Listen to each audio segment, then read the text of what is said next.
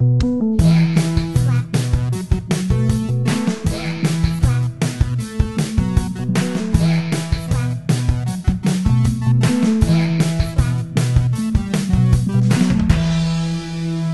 to Whacker Slaps, where we look back into the annals of 2000s indie music to determine if an album or a band or even an entire musical movement was actually good or just a product of the hype machine of its time.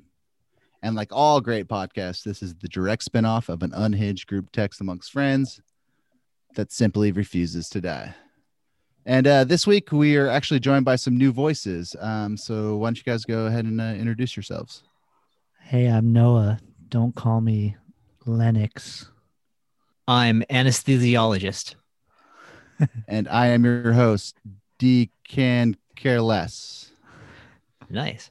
Yeah, welcome to Whacker Slaps. This is episode 11, off the heels of episode 10, which was about 10 hours long, if I recall. Yeah. Like just came in under or maybe over. Yeah. I don't know. Just to clarify, because I said my real name, Noah. Caleb, that's you. And then Adrian is the other one. Those were our Animal Collective names. Yeah, my animal collective name is actually Caleb. That's true. Yeah. It's K-Cub. I'm quirky No, like your that. name is Bear. Your hippie name. Oh, K-Cub. Yeah. No, Bear. K-Cub. Bear. Something Bear, right? Bear. Brother Bear. Bear. Yeah, that was Bear my back in around 2008, 2009, I would have said, hey, this is Bear, and up next we got Animal Collective. But I jump ahead. Yeah, welcome to this episode 11. Yeah, I got what nothing. do we got for 11? 11 Heaven, Ocean's Twin Towers, Ocean's 11. 7-Eleven's pretty good. 7-Eleven's good. 9/11. 9/11, never forget. The day they disposed Salvador Allende from Chile. That was 9/11. 11th. Can you guys think of any 11th albums at all? Ooh. It's like those old British bands, right? Like, Oh, that's true. Did Like, it have like 15 of records until the one that you actually know? yeah, like, isn't like Exile on Main Street? Is that like the Rolling Stones' 11th album? Probably.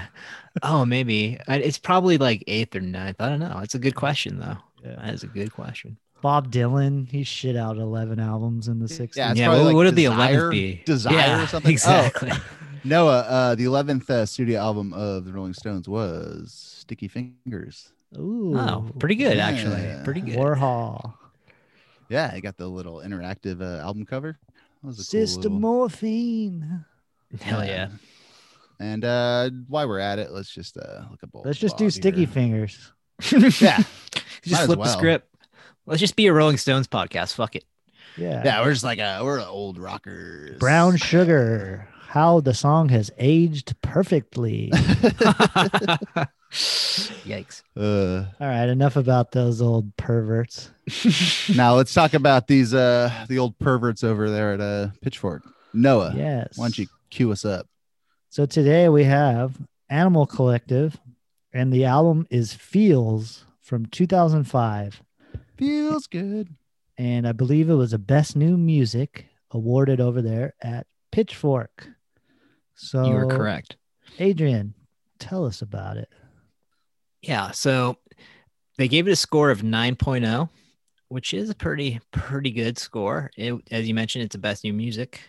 It was reviewed by Mark Richardson, who was one of their mainstays over there for a long time. I'm not sure if he's still writing for them. I believe he is, but I like his reviews. And the one I pulled today, the excerpt, is a little different. This one I felt kind of sets us up for what we're doing here with this trilogy of albums. So here we go. Feels is an excellent record, one that, despite a more conventional approach, happens to get better over time. But it's also interesting to contemplate as a chapter in the Animal Collective story. If the childhood pals can stay friends and continue to inspire each other, we may have some more great records down the road. At the moment, they seem on a pretty heady plateau, but you don't get the idea listening to Feels that they've said nearly all they have to say. So I think that sets it up pretty good, because I think this is an interesting chapter. This record in particular is kind of an interesting point in their discography, in their history. Yeah. But for sure. Yeah. Before we get into all the background stuff, we mentioned it in the last episode in the teaser, but we are doing a trilogy of episodes. So we're going to do a series on 3 what some people call pivotal Animal Collective albums. And yeah, but why Animal Collective? Why did we pick them to be kind of the triptych, analysis that we're doing the next few episodes? I cannot begin to know where to answer that question, Kevin. I think for me, if I'm remembering correctly, I think I pitched this idea. Pitchforked it. Oh, nice. Nice. But the thinking there is just that, like, for me, and I know for Caleb too, and for you, Noah, probably as well, this band was pretty pivotal and pretty important for a period of time. Mm-hmm. Just, I think all of us at some point really loved this band, maybe still love this band. We'll get into that, but I think that's kind of why I thought it would be interesting to do this kind of 3 album arc and take a look at how they evolved over that period of time, and also how that's kind of reflective of things going on around them. They started off in kind of one, I don't know if you want to call it genre or whatever, freak folk, whatever, Freak what have you. Freak folk. But it's an interesting arc for this band, and I think by the time we get to the last record, which points to their future, I think it's going to be an interesting evolution. So Yeah, that's kind of my thinking behind that. But I don't know if you guys have any thoughts. Yeah, I mean, oh, go ahead. No. Well, Caleb, just to say, because they pretty much went on like it's almost like, what is it, like 4 albums in like 6 years.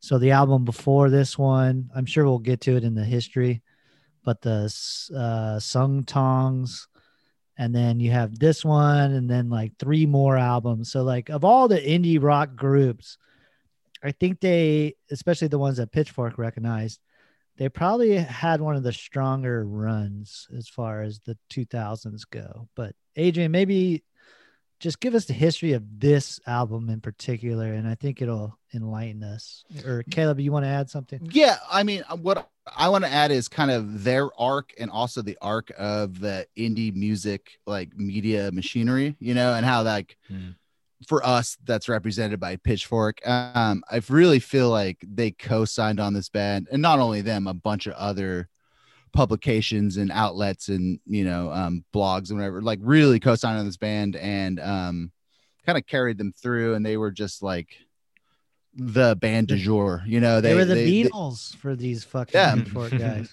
Yeah, I mean, they were the American Coldplay. Yeah. But yeah, I feel like they rode that machine, or maybe they weren't opportunists per se, but they were definitely hitched their star to the blog rock and the Pitchfork thing. And I mean, everyone had to talk about that, like in the parlance of today, it's like people are tweeting, it's like, we need to talk about whatever. One of the back then it was like, we need to talk about Animal Collective, and they were like a huge part of the conversation. They were like unavoidable. They're one of the few niche type bands that like almost were full mainstream after the end of like a 5-year run. So right. But let's hear the history. I think that'll enlighten us. Yeah. Let's put that in its proper place. Yeah. So this album was recorded in March of 2005 at Gravel Voice Studios in Seattle, Washington. It was produced by the band with Scott Colburn, who had worked with, who was in Climax Golden Twin, which was like a local sort of experimental band. Don't care. He'd worked with Sun City Girls, which is another sort of experimental group. They're great. Fisher Brothers. And the record itself features some contributions from Doctus, which is the Animal Collective name of Kristen, Anna, and this is Valtisdottir, I think is how you say it, of Moom, the band Moom, who at the time was Avi Tere's from the wife. Belle and Sebastian album covers. Is that a fact? I don't know. I Yeah, don't I think know. they're on one of the Bell and Sebastian albums. Oh, well, there you go. But she's also known as Kriya Brecken. So I don't know if that's a stage name or whatever. But anyways, she was partnered with Abby Terra at the time, and she plays piano, basically on every song on the record. And then they also enlisted Evan King, who is a violinist and I think he's a multi-instrumentalist actually. But Shout out Stephen King.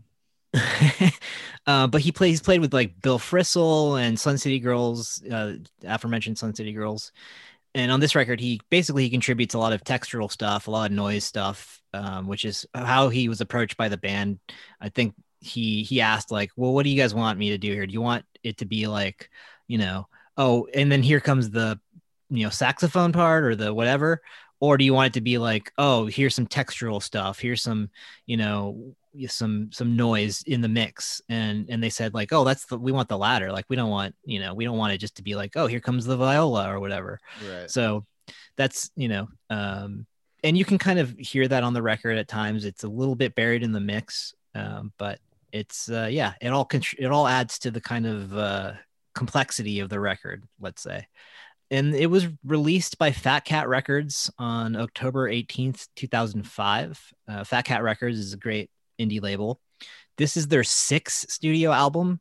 It's interesting actually, because when they started out as a group, they kind of, the way that they would label their records would be by who played on them. So, if it was just Panda Bear and Avitar, like that's what that's what it would be called. Like, Here Comes the Indian by Panda Bear and Avitar or whatever. I don't think.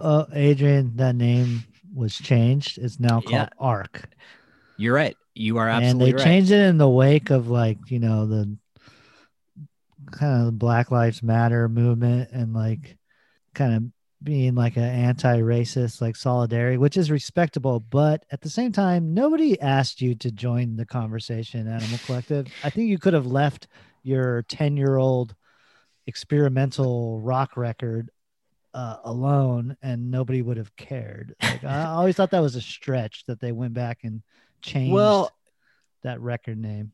Ordinarily I would roll my eyes right there with you, but for them, like, I think it's a genuine concern. And I also think the way that they approached it, which is they also, not only did they change the name to, now it is called ARC on all, streaming services and Bandcamp and whatever, but they also donated proceeds from sales of that record to, so it was like $2.50.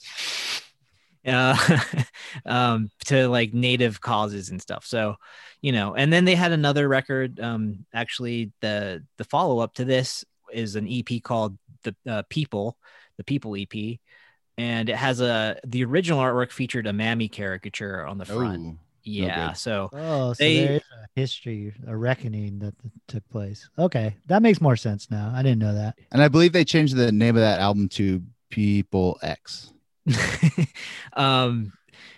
Well, they took at the very least they changed the artwork, and then the proceeds from that goes to, I forget, I think I can't remember, but goes to Avitar's wife.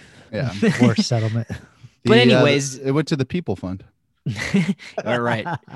But anyways, Stanza. and I think that kind of speaks also to like that evolution of them as people, because around this time they were still pretty young. They had released a bunch of records, but they had basically by this point had kind of established themselves. Noah you mentioned Sung Tong's their previous record. I think that was one of the really big first hits for them. Their first couple, the aforementioned ARC was pretty big, but Sung Tong's I think was the one that solidified like these are like the indie vanguard right here. Mm-hmm. Yeah. And it's actually really interesting because the recording of this record, so the previous record only had Panda Bear and Avitar, and the other two dudes, Geologist and Deacon, set that one out, and they returned for this one for the writing and the recording.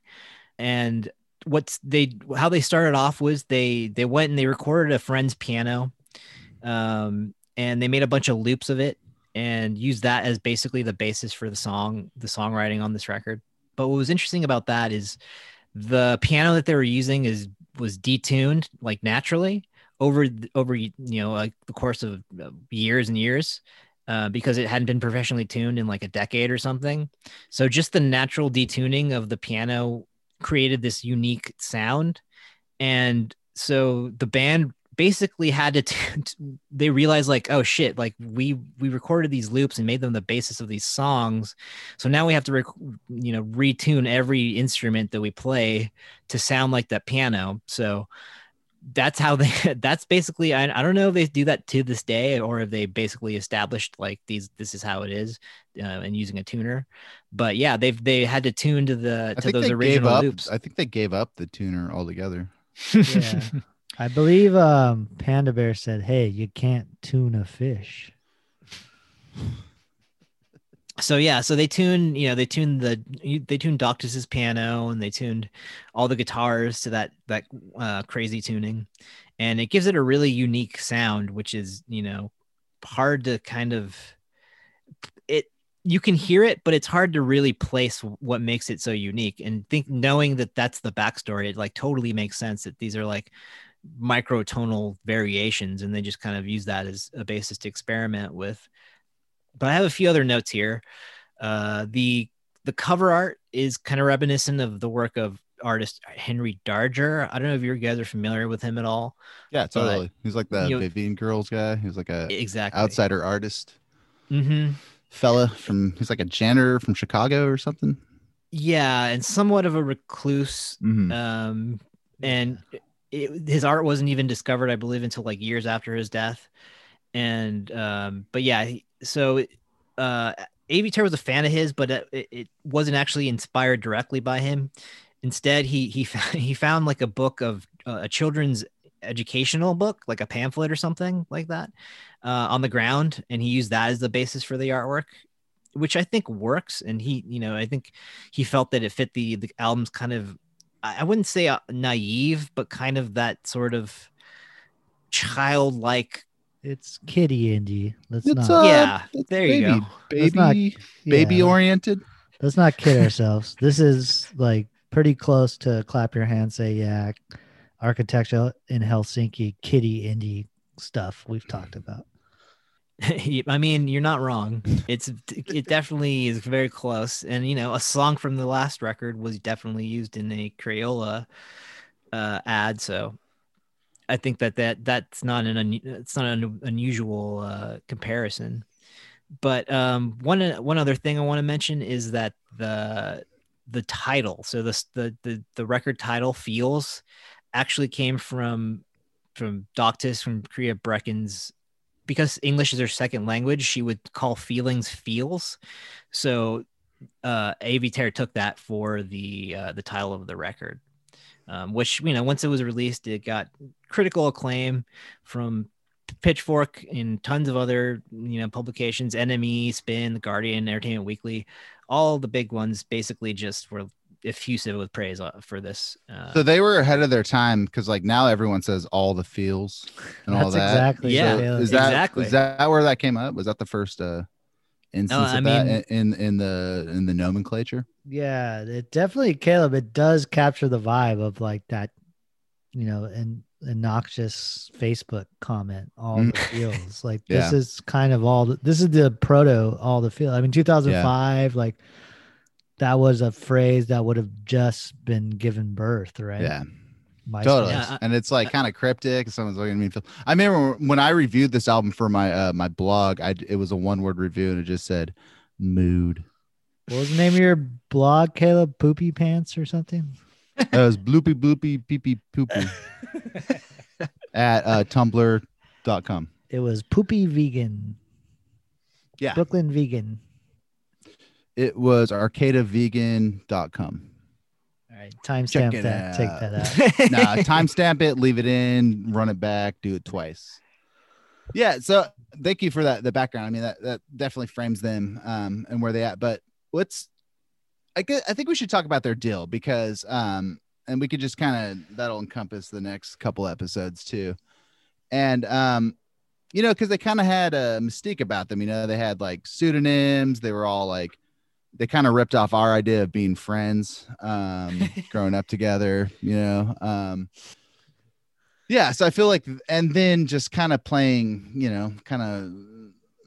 outsider music, but it also kind of had this art school thing to it. So, I mean, what would you say their deal was, or like where did they come from in, the time that they kind of broke? They're from Baltimore, right? Technically. Yeah, I think Baltimore. That's right. They kind of originated there, but I Dude, think, have you guys seen The Wire? we'll save that for our Wire podcast. It's the greatest show of all time. But yeah, so I think they grouped in maybe New York too. I forget the exact location, but yeah, basically they situated themselves in Baltimore when they were, young men starting off in this band. But to me, like, I think they they got lumped in with Freak Folk, which was just this, all encompassing sort of thing that it did incorporate a lot of artists that were more folky type with acoustic guitars or whatever, but it also had stuff like this, or Moom, or kind of weirdo, soundscapey stuff as well. Mm-hmm. But they also came from an experimental, background. I think they had gone to college to study art and stuff like that. So it wasn't that big of a leap for them to be doing sort of experimental music as opposed to anything, Yeah, they fall in line with, Freak Folk, which is kind of a spin-off of like psychedelic music. So they kind of fall in line with like Pink Floyd, a lot of like Pink Floyd stuff. Era Pink Floyd. Yeah. Or Animals, Pink Floyd, dare I say. Ooh, is that how they got their name?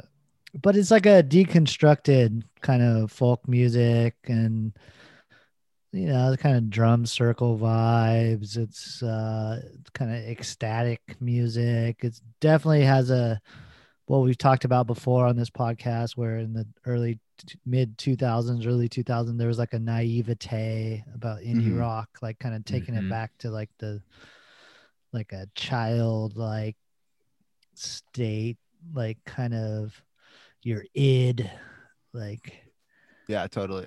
Yeah. And I don't know if them being from Baltimore, I don't know if any of them went to MICA, which is like a big, Maryland Institute of whatever art, and which is like a really like one of the top art schools in the country. And you can kind of get that art gallery kind of vibe, they kind of have a performance art, or like, no, you're saying like your static kind of like experimental drum circle, lilt to them. And I think actually kind of lends themselves. No, not to interrupt, but I think they went to like NYU and Columbia and like Boston University. So not necessarily art schools, but liberal art school. Let's say. Yeah, totally. Sorry, go ahead with what you. No, and I was just saying, like, out of like a lot of that, there's always kind of been a performance art, musical, kind of interdisciplinary, kind of element to that, and they kind of had that vibe, and they kind of seemed like they were of that movement or whatever, Adrian, that makes sense. You're talking about NYU, Columbia. It does also have like a Talking Heads New York vibe, where it's like collegiate. It's silly, but like in a smart way, kind of. But they lean more into like a hippie vibe, I would say. Maybe that's the Baltimore weirdo version of them. Yeah, maybe. That's Kinda a good point. Winking. I don't think they take themselves all that seriously, but I think as the blogs and Pitchfork and took them more seriously, I think maybe they started to take themselves more seriously in a way. I mean, maybe, I don't know. You could argue that for sure. I think they still kind of have a tongue-in-cheek thing to them, but maybe the music is a little bit more self-serious at this point. But at this point in time, they definitely were much more loose and much more in that college, let's all experiment and do, make cool sounds mode for sure. Yeah. But then, and just instrumental wise, there's a lot of like acoustic stuff going on. So it's like a lot of even like the Athens, Georgia stuff, like in the early 80s. There's, I think you could see an influence there where it's just like a lot of vibing, kind of rhythmic stuff. Well, I think Pavement was a big influence on these guys. I think like that was one of the things that brought them together was a love of Pavement back in the day, and like Can and like Silver Apples and bands like that who were, much more experimental oriented, or at least, Pavement kind of brings Two it out of both three together. of those bands I vouch for heavily. It's up to the audience to guess which is the outlier. Silver Apples. Just say the band is from Stockton, California. Whoa, shots fired. Yeah, dude, I'm going off. This is my episode. This is my Deerhoof episode. His wife is God out of damn town. His wife, just to peel back behind the curtain, his wife is out of town, so you can talk shit about Pavement. There's one chance. And to further with peel mine. back the curtain, his wife is out of town, and he can talk shit too as Yeah. well. Well, to pull back, the curtain is in the trash can at this point. But my wife, yes, is out of town with Caleb's wife. So there's no wifey's corner. But on an Animal Collective episode, my dog, Goldie, is sitting literally in the corner of my studio as we speak. So Shout out Goldie. I got my cats around here too. my It's like, Chihuahua. it's the Animal Collective. Yes, my Chihuahua. She was actually this is Chihuahua's corner, Goldie's corner. She was kind of freaked out Chihuahua's about corner. Chihuahua's corner. Chihuahua's corner. Yo Ruff, Quiero ruff. podcast. Yeah. I think we need a bigger podcast. But I think she was freaked out about this album because there's all those like The yelps. background screaming, the yelps. Yeah. Yes. There you It's go. like, is everything okay? All right. And Adrian, you still got those rabbits to keep it like, in your front yard? I haven't seen them in a while, but there's plenty of wildlife for sure. All right. So we have animal representation on this record. So that is good. Yeah. So, let's slide into our personal histories with this particular album. And I will send it off to Brother Noah. Bless you. Yeah, man. I was all in on Animal Collective by 2005. I had because Sung Tongs, what year is that? Is that 2004? It's I think it's like the That- year before. Yeah, that's 2004. Yeah, and so I was deeply into that album.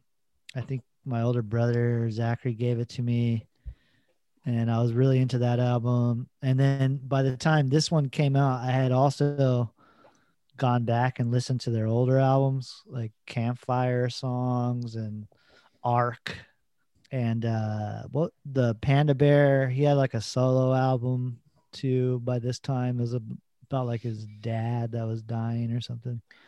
Yeah, I think at this point he'd actually had like a couple. He had a What was that self-titled. one called? Like I Father or something. That one was I Something can't about his remember dad. exactly, but that is it's a very good record. It was kind of like a spooky thing. That but- record is called Young Prayer. Oh, yeah. Okay, Young Prayer. Yeah. But I was just into this kind of folky stuff as it was. Like I had by this time I had dropped out of college at Santa Cruz, but Santa Cruz was very much like a freak folky environment with like drum circles and stuff. Yeah, you got Comments on Fire, Six Organs. Yeah. All that shit came out of there. So I Yep. think I was still tapped into this kind of vibe. And I believe Adrian, you might have burned me this CD actually. That's quite likely. Yeah. So I listened to the shit out of this album. This album always reminds me of like doing like a wake and bake and like listening to this album, dancing around. And again, like I would say kind of like our very first episode, like the You Forgot It in People, the Broken Social Scene episode. This was an album that I kind of connected with emotionally. just because like the time in my life, like in my early 20s, and it has like a kind of childlike feel, but there's also like a melancholiness to it. It's kind of has kind of like a love lost. I was thinking, like young love a little bit with this album. It's yeah. So at the time, I very much related to this. Yeah, I'll just leave it at that because I have a lot of current reactions. This was like a tough album for me because it's very much the hype of Pitchfork at the time. I bought into it, and then it also resonated with me personally. So at the time in 2005, but yeah, I'll talk about how it aged later. But yeah, it was a important album to me in 2005. I'll just put it like that. All right. Let's stay in 2005. Adrian, what happened to you?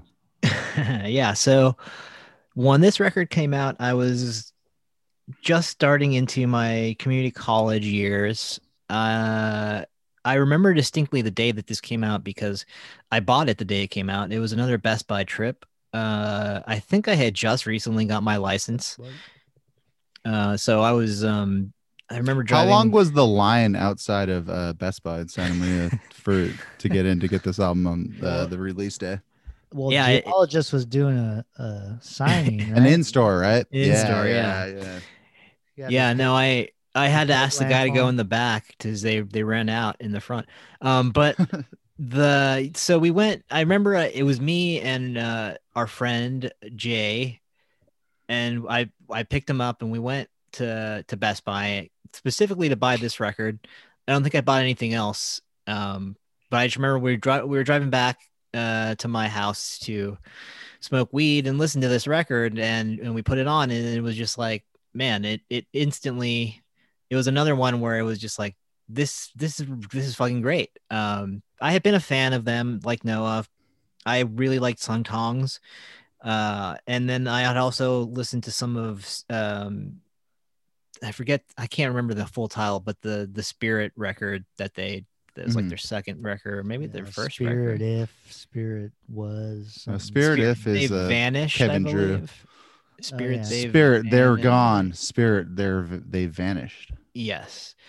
And I like some of those tracks. That's my butthole.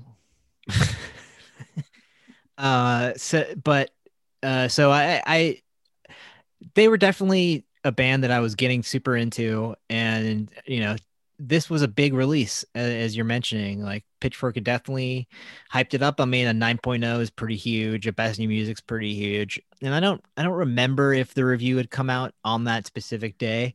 It most likely did, but I was going to get this record either way, just because I love the band so much. And yeah, it became sort of a mainstay for those years, those early college years, working at the pizza place with driving around. Definitely, this record was always in the rotation. It was another center console disc for sure.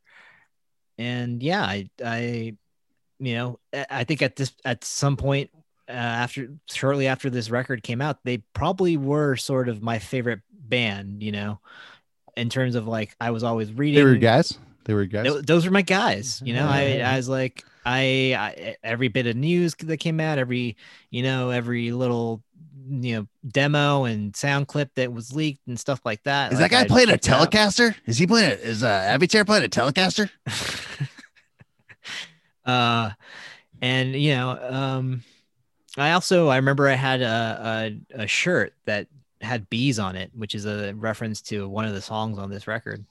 So I was all in. I was all in on Animal Collective at this point, and it was it definitely, this record, as Noah was mentioning, it hits emotionally, and especially, I guess, if you're a young person, if you're a young romantic person, especially, if you're a young romantic person living in a small town, like the kind of exuberance and yes, the melancholy and the feels of it all definitely All resonates, the you know? feels. All the we feels, didn't we all didn't the feels. know we didn't have the term all the feels to No. articulate it. I wish I did At the- back then. At the time it was just feels. And so Mhm. you would tell people like I'm feeling feels and they're like I don't know, I don't understand this. But then a few years later Would it we was like, say this makes you was- feel some type of way? Or is Yeah. that Yeah, that's and then a that's few what we have to years say. later it was like hashtag all the feels and then people Right. got it. They're like, "Oh, you Mhm. mean all the feels." Okay, I understand. Mhm. Adrian, you mentioned the pizza store. I believe I lent my burned copy that I got from you to somebody at the pizza store, and I never got it back. So I And ended oh up, man. I need you to return that to Noah I ASAP. think it was Jason.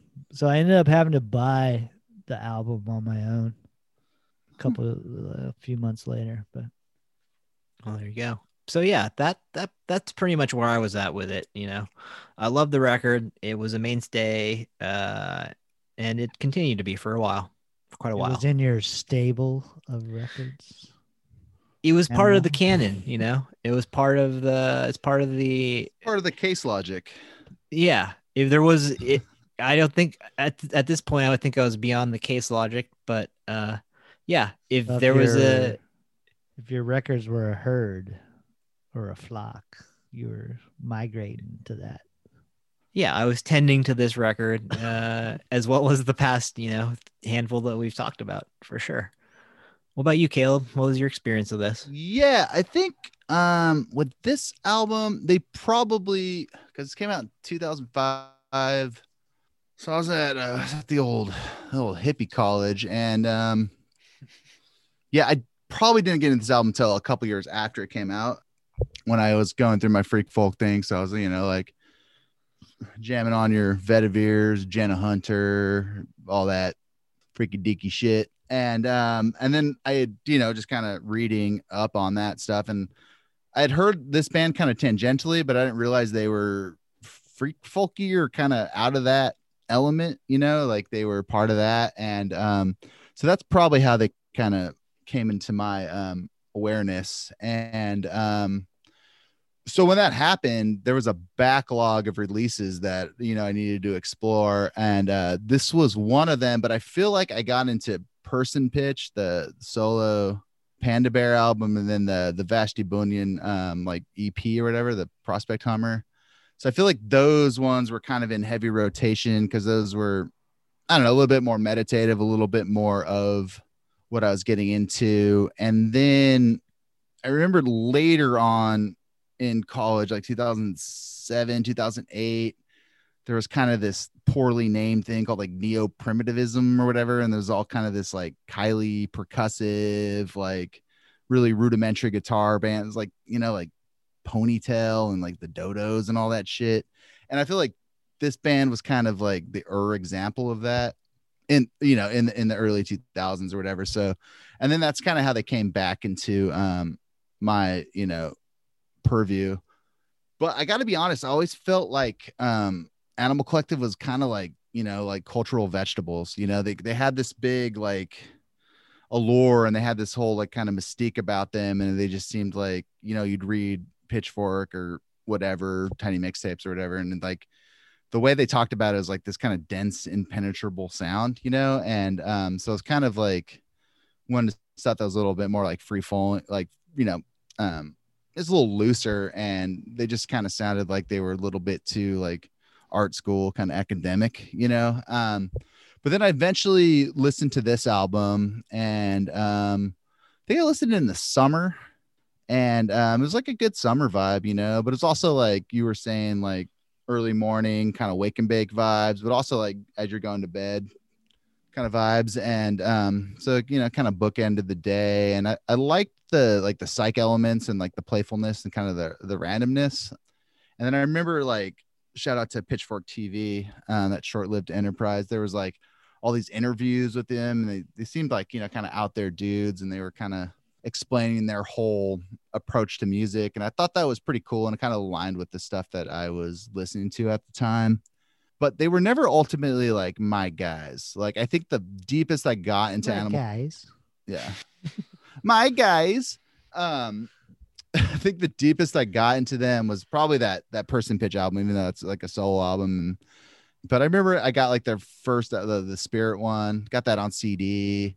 I never owned this one outright. I think it was just like a, you know, somewhere on my computer, like a little hard drive album. And yeah, I remember liking it. And you know, I would kind of, you know, do whatever, kind of get, you know, out there with my mind substance wise, and put this on as I was like, you know, trying to get some shut eye and go to the pizza store the next day to work and whatnot. So yeah, but it didn't have like a super big impact, but I knew this band was important. I like know that I needed to like, you know, follow them after that. But I think this album's more tangential or peripheral to my like my listening diet at the time when this album came out. So yeah, not super deep feels with this particular album.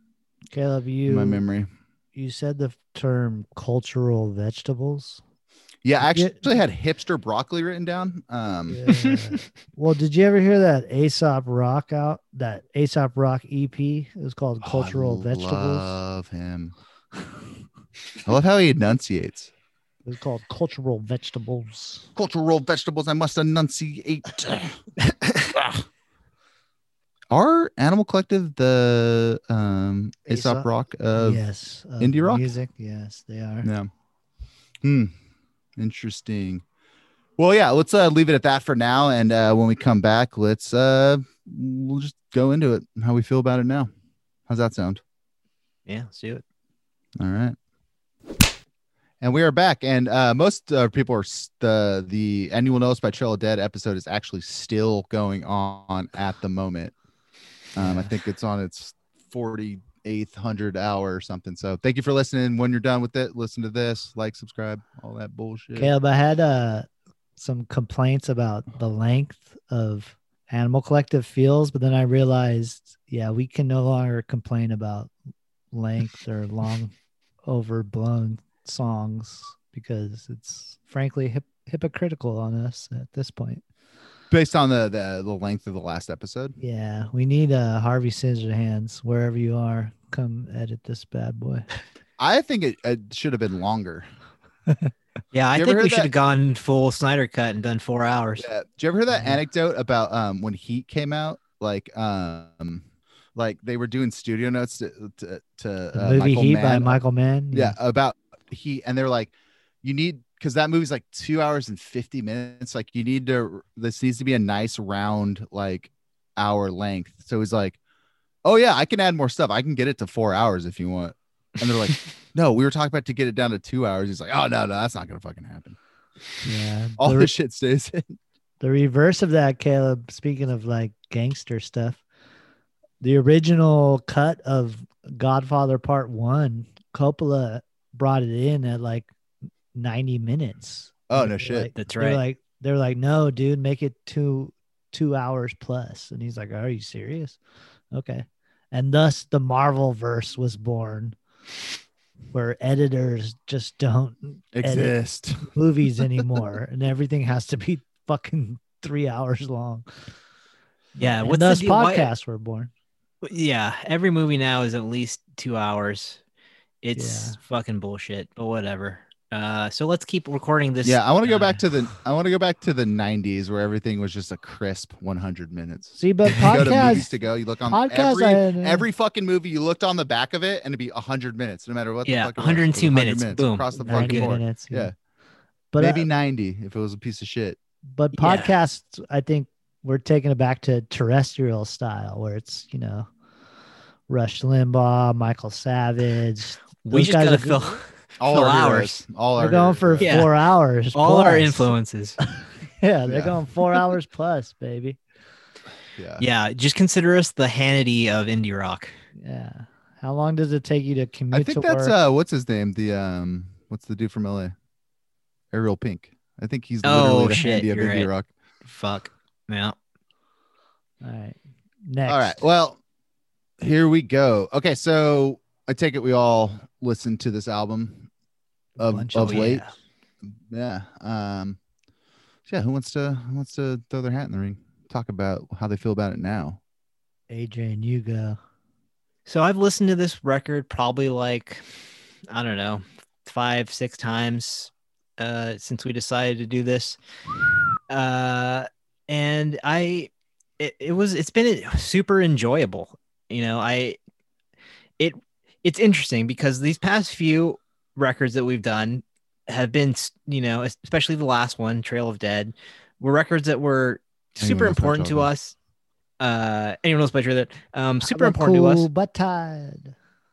And you know, and this one's no different. And I think those other records, you know, kind of remained important to us. At least Trail of Dead did. You know, I know for me and for you, Caleb, it always had some part of our heart. But this one, you know, it's interesting because returning to it, which it was returning to it. I hadn't listened to this one in particular in quite a while. Their other records have definitely gotten more spins than this one for whatever reason. Maybe I think what happened is that I listened to this one so intensely for so long that I had to take a break from it. You know, sometimes you fall in love with something, a piece of media, a movie, a book, whatever, and you just get obsessed with it, and you know, it's easy to wear it out, or at least it's like DMX, rest in peace, the late great DMX said, "If you love something, let it go. If it comes back, it's yours." Right. I mean, it's exactly. like that time I got obsessed with the pizza parlor in Washington, D.C. And then I realized there's nothing there. Yeah, that's probably for the best. But so I think returning to this, I realized that it still hit a lot of the same emotional buttons for me, but not quite in the same way that the Trail of Dead record did. You know, this record definitely, I felt a lot of those same feelings, but it wasn't as transportative.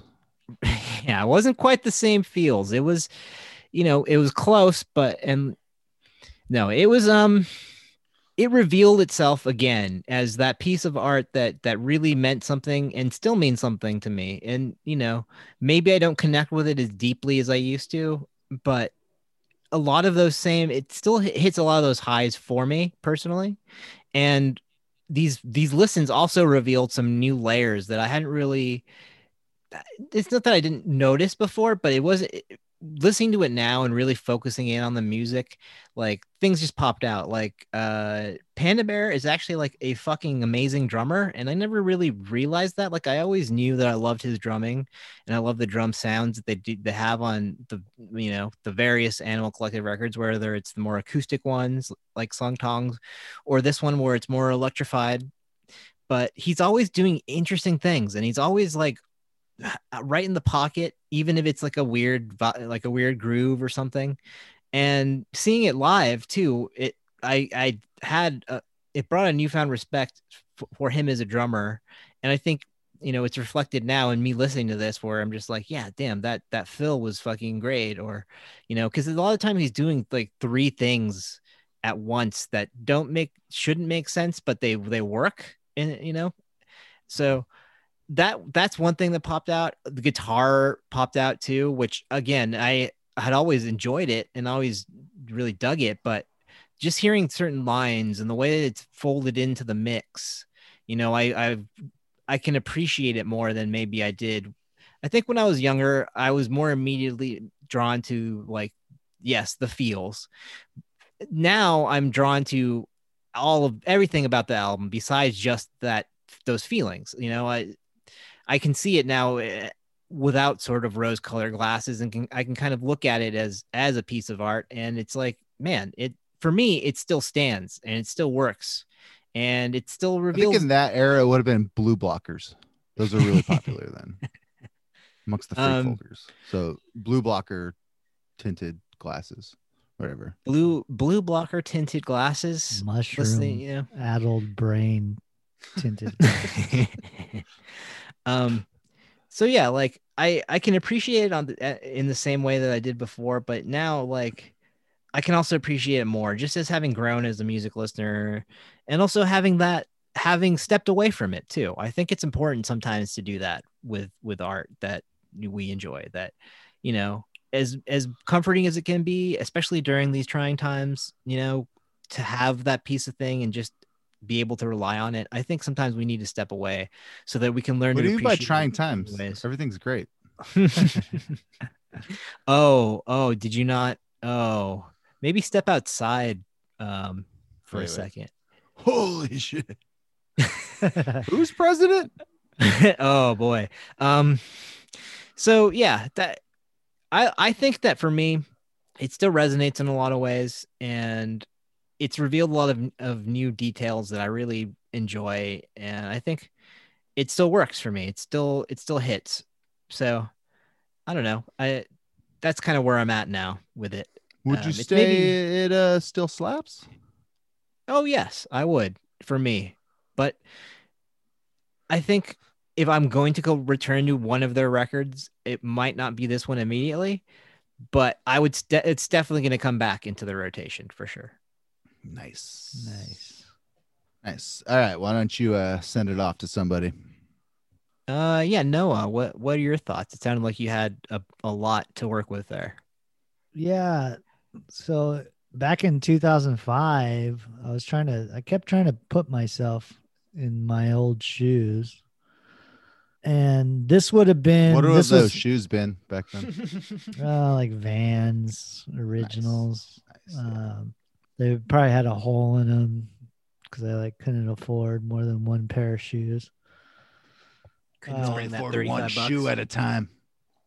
But yeah, I thought like this album was it. I was like, yeah, hell yeah, Animal I've Collective. arrived as a feels- musical listener. Yeah, this is I'm out an there. Animal Collective fan. I'm a fan. This is out there. I like all their albums. This is my type of band. They're freaky. They're folky. They're jokey. And I connected to it like on an emotional level a little bit where I was like, yeah, I was like, had that kind of nostalgia vibe where it's like, I felt a lot of like, you know, young love lost type feelings. But now I listen to this album now and I'm like, Avi Tar needs to shut the fuck up. Like his lyrics, his vocal style for the most part kind of stinks. His sideways Von Dutch hat, all of it. Yeah. It's all kind of new age hippie vibe stuff that like, and I think there's a lot of good instrument, like what you were saying, Adrian, with the guitars. Like I think a lot of times the guitar on this album sounds like Neil Young, like it almost sounds like the Dead Man soundtrack. But I wish they would have leaned into just being like instrumental. And like there's so many lyrics on this album. There's so much singing on this album where it's just like shut the fuck up. Like let the song breathe a little bit. Like I found Avi Tar to just be the weak link. And back in the day, it's almost embarrassing because I would listen to his lyrics and stuff and I was like, oh yeah, like this guy has something to say, because he approaches his songwriting as like there's kind of like a childlike wonder to his songwriting that I kind of like tapped into in my early 20s. But for the most part, I think I've outgrown this album in a lot of ways. But listening to it, I still got a lot of nostalgia like hits, a lot of tingly feelings. It's just the whole freak folk genre. It's not that freaky. It's kind of safe, to be honest. Like it's kind of middle of the road indie rock, really. And it's just like I don't have much tolerance for kind of hippie vibe stuff. It's like the same reason I don't listen to a lot of like 60s psychedelic music anymore, because it just sounds just cutesy and like not that interesting to me. And I feel like I don't know. Have you heard the new Doors song? The AI Doors song? Oh no. Check it Oh, out. God. I will for sure. Check it out. It's on the same album as the AI Nirvana. Yeah, the Doors suck. And I think Animal Collective is probably a fan of the Doors. So yeah, I don't think this album sucks, but I feel like embarrassed that I gave it as much credit as I did back in the day when I first heard it. Like this is like early 20s music. Like this doesn't age all that well, if I'm being honest. But I still kind of liked it. There's there's a lot of flashes of good music, but it's just too cutesy. It's that little kid naivete. And especially in our world now with like plague and death and a dying empire, which is the United States. It's like, do we need back to the lander, like little kid campfire songs anymore? Like, I don't think we really do. It's very white. It's it's kind of safe in a way. It's not as experimental as I remembered it, just because I listened to more actual experimental music. But I think they get a groove here and there on this album. And yeah, I thought this was like my favorite Animal Collective album, one of my favorite albums of the 2000s. And I still like it. And I think they do have a sense of humor about themselves. Like, I think they are kind of jokey. They're not taking themselves entirely too seriously. But it's just a little too hippy dippy for me now. And I haven't listened to this album. I abandoned, we'll get to it later, but I abandoned Animal Collective at some point in the late 2000s. So, and I thought this album would have held up a little bit better. I just think the vocals and the lyrics are trash. But yeah. Caleb, what do you say? Well, Adrian, you kind of started us off at a high. No, you brought us down. What I'm gonna do is bring us further down. Yeah. This I mean, fuck, so many feelings about this album. I was only able to listen to it one way through. I found it exhausting. I found it unnecessarily precious. Precious is a good word, Caleb. Yeah. At the end of the day, I mean, I appreciate what they're doing, and like I liked at the time, and like I would never question their motives and their abilities, but it's not for me any longer, like at all. Like it's like it's just goofball music, man. Like it's for goofy guys, and I'm not goofy, you know. I'm like I'm of a certain age, and you know, I'm on the precipice of being an adult, you know, goofy. Or I am an adult. And Caleb, goofy was the word I was just looking for when I was stammering. It's goofball shit, and it's overly playful, and like I get to like get in touch with your more base elements, but like you don't need to do Google Gaga vocals. You can actually like enunciate, and you can speak up, and you can actually play a fucking power chord, or you can like write a song. And I don't know. I thought it was like, all due respect, Adrian, I thought it was pure nonsense. I thought this album is fucking, I think it's pure. Go in. I think it's pure fucking nonsense. And you know what this band was? And I was talking to the guest of the show, Nat, earlier today, and he was like, it's weird how this Animal Collective is the Godspeed You Black Emperor of our sub generation, because it's like, that's how people signify that they were into serious music. Like, oh, I'm a serious music listener. Like people who are like 5 to 10 years older than us are like Godspeed. But people who are our age and maybe a little bit younger is like, I'm an Animal Collective person. And I just think they're fucking charlatans. Like, honestly, like there's no there. It's like, I don't know.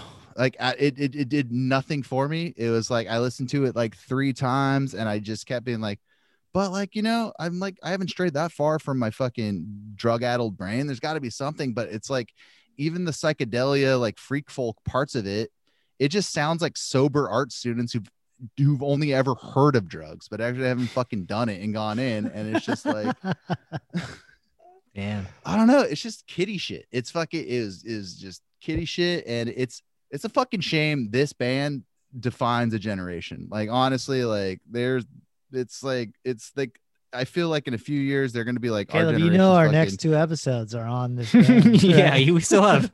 Yeah, should we bail on that? We could edit it this episode, and we could totally yeah, no, because I'm not going to be able to get through the so just use all of this for the next 2 albums. and then I'll just come in and do the hosting shit. Maybe they evolve. Yeah, we'll see. We'll see. And I mean, I don't mean to just be a complete fucking negative person, but it's like I've fully moved on from this album and this band probably, and this Caleb.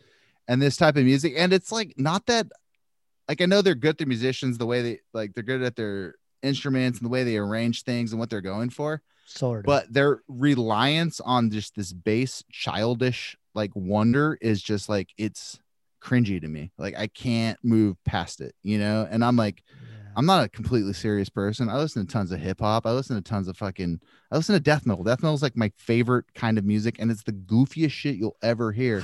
But like this, like freak folky kind of like eclectic indie goofball shit, it's just like, it's like, why? It's like, why? Like what are we doing here? Like it's exploration for exploration's sake. And then it's just, when you get to it, it's just this hollowed out fucking hole in the ground. And you're like, cool. You heard some Tropicalismo and you heard how to like loop things. And then you just managed to make the most painfully white version of that.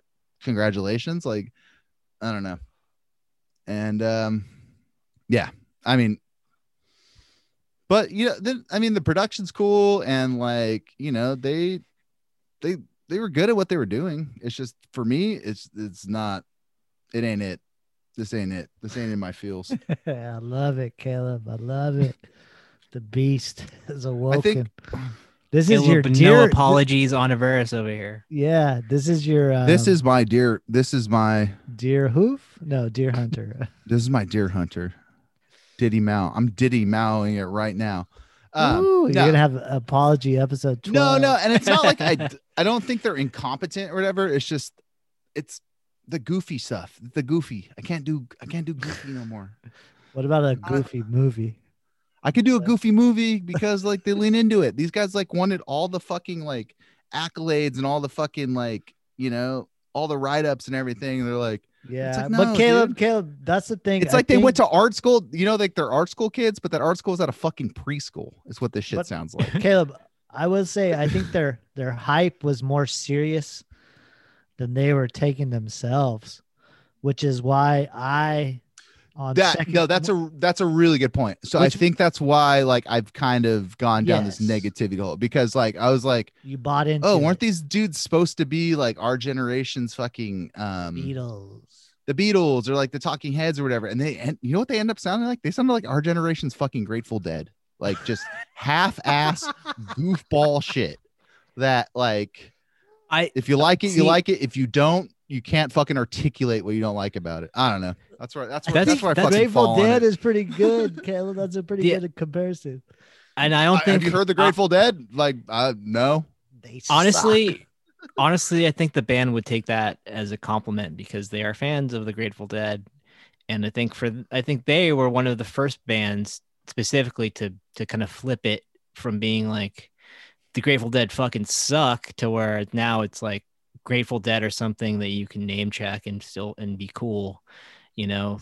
I mean, what the Grateful did, they gave every band like this and like them a pass. It's like, as long as your audience is fucked up, you can be incompetent as possible. See, but I get what you're saying and I understand where you're coming from, but I think with both those bands, with this band and that band, like Noah was saying, I think the outwardness, like reviews, fans, fandom, hype, I think that was a lot more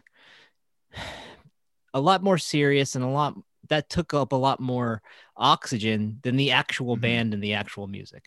I think their hype, I think, is a reaction. Yeah, and like Noah was saying, like I don't think these guys intentionally went out and were like, we want to get written up in Pitchfork, we want to get written up in Rolling Stone. Totally. I think they were just making music that they make, and that's just what happened. Is they got painted as this because they were doing stuff that was not necessarily.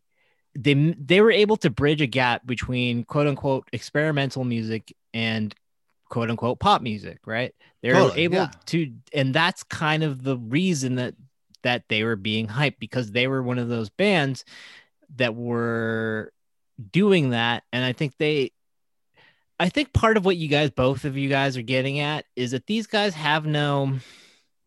they're earnest in their goofiness.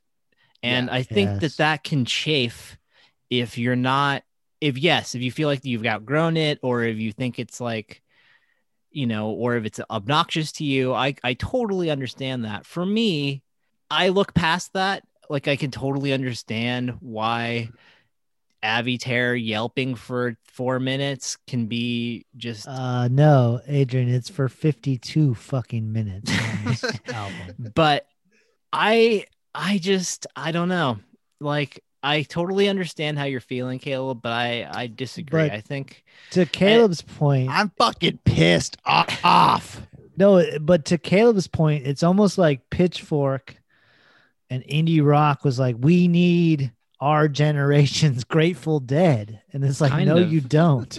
Like, Mhm. stop promoting this. Like, who cares? Like, and I don't even hate it as much as Caleb does, because I think I have more of a nostalgia view. I don't think. I mean, and I have This nostalgia is too. my I don't know if I nostalgia Deer Hunter straight album. up hate it. It's just there's a thinness to it. It's that- thin, it's that's- thin. That's what I hear, and all I hear is just a veneer of something deeper. Well, let's hear the fucking songs, Caleb. Yeah, let's Well, get yeah. let's get into the song. Let's get into it. So, Caleb, let's- what are your slappers? well, let me regroup before I get into that. So let me take a quick break, and we'll come back with Adrian and Noah slappers. And welcome back to the House of the Rising Sun podcast, where we talk about Eric Burden and the Animals and our collective thoughts on this. Hey, do you know Dave Van Rock? He Of course, actually was of course. he took House of the Rising Sun, and he was the one that phrased it the way that Dylan and Burden. So let's give Dave Van Rock credit, okay? Yeah, one of my guys. That's when you're in a garage at a party and like somebody's uncle that's kind of hip and is into folk music. It's like, do you know Dave Van Ronk? And you're like, yes, I do. He sucks. Yeah, Shut up. it's like, hey, are you sober? Can you drive us to get more beer? How old are you? By the way, guy. Yeah, how old are you? Oh, cool. All right, yeah. Why don't you take us down to the shortstop? All right, let's go into our slaps, such as it is with this album. Noah, what So slaps? Caleb, I do have some slappers. And I think me and Adrian have a slapper. And I think it's the best song on the album. It's the second song on the album, which probably should have been the first song on the album, but it's Grass. I think it has a heavy tone to it. It's the one where they scream. I guess it's a little bit of a screamo folk, freak folk screamo. You know what I put in my notes is I wrote post freak folk ? Yeah, there you go. Again, It's that weird Venn diagram of post hardcore and freak folk. Finally, they Like- came together. yeah, again, Avatar's vocals are a little much, but it's a short song, and there's I like a that. little bit of a metal vibe. Caleb, what did you say with those screamy vocals? I don't know. I don't want to insult you. You're already hyped up. Oh, metal? Yeah, there's a genre of metal called shit metal. Like Well, there's a it just genre firmly called plants in it. folk metal, right? Would this fall under Eh, folk más o metal? menos, but yeah. Let's give it a listen. Let's just fucking do it. Here's Saturday night. Grass. Wish I had some grass.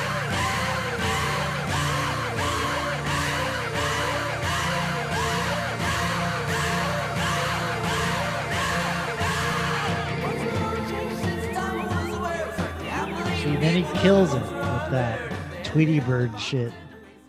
Did Tweety Bird just show My up? mom forgot to put the juice box in my lunch bell, and my teacher's really mean to me.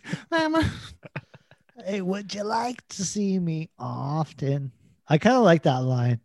That's No, a that's a line. good. That's a Yeah. good like phrasing. I got. Adrian, do you know where that is? Can you play that? I think it was just the I think we're just right up against on it. the precipice. I think I have it here. Hold on, let's try to get it here.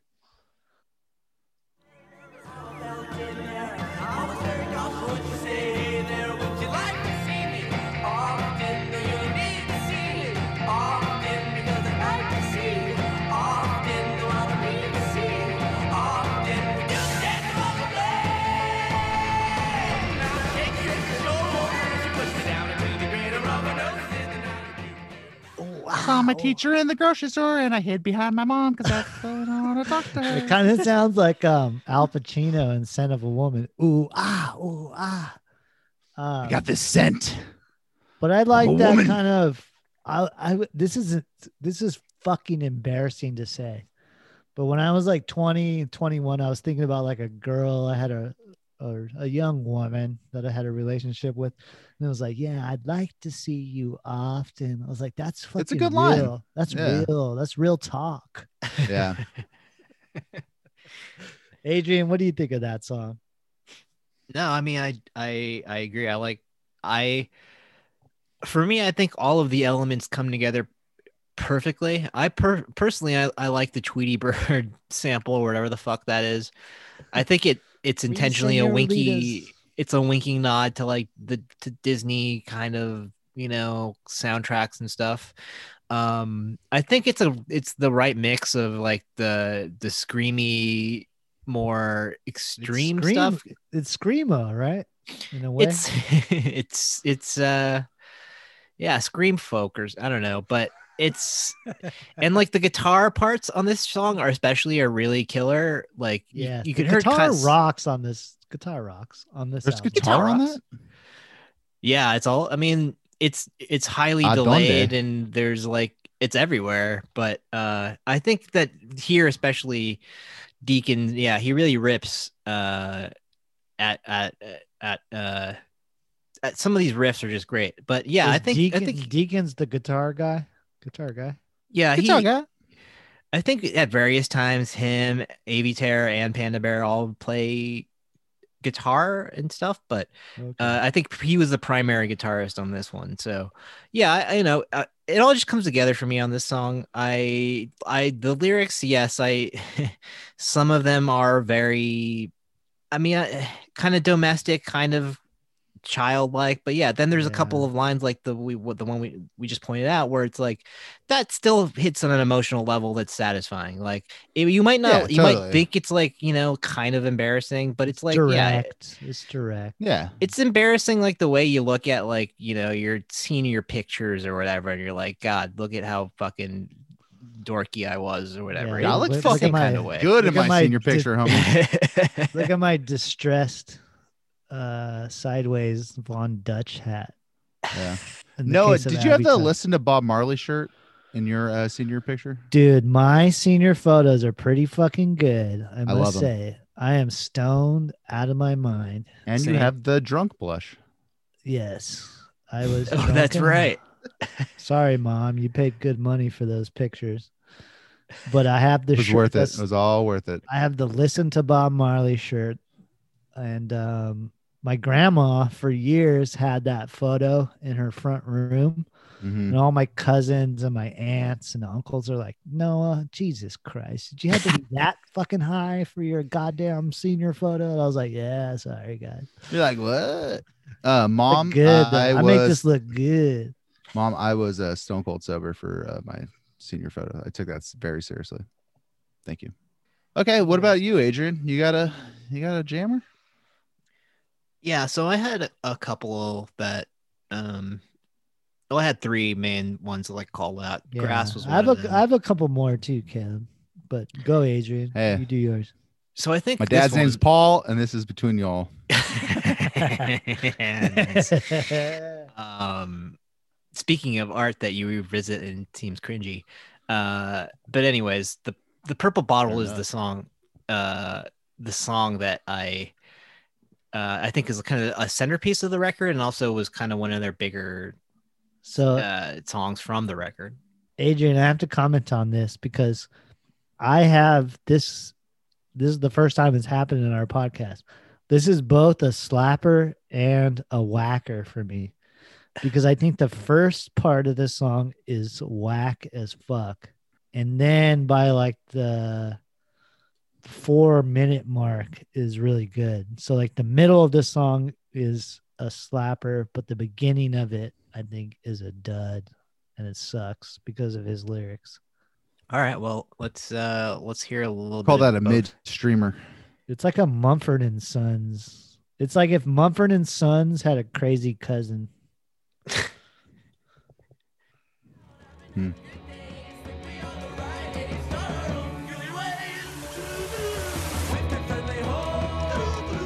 biker friendly home.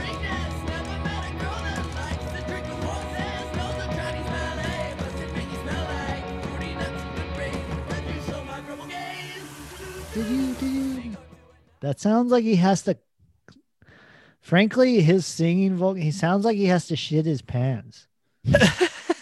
Wait, he has to shit his pants, or he has Yeah. to shit, or He's like I like the idea of you. Yeah, You have to shit your pants. Oh, yeah. He's It's like, I gotta shit these pants. The shrews are kicking in. I gotta shit. But it It's sounds like, like no, he's- just use the bathroom. It's like, no, I have to do this. he's like, he's all sucked up. It's like, fuck. ¿Tienes caca, mijo? ¿Necesitas cagar, mijo? I don't want to talk about it. But Adrian, I thought that first part sucks, but Yeah. I really like at the 4-minute mark. I think it's a really good, and I think the 4-minute mark of this song, "The Purple Bottle," is the definitive Animal Collective / freak folk sound that everybody was trying, but they succeed. Oh, damn. Oh, let's give it a listen.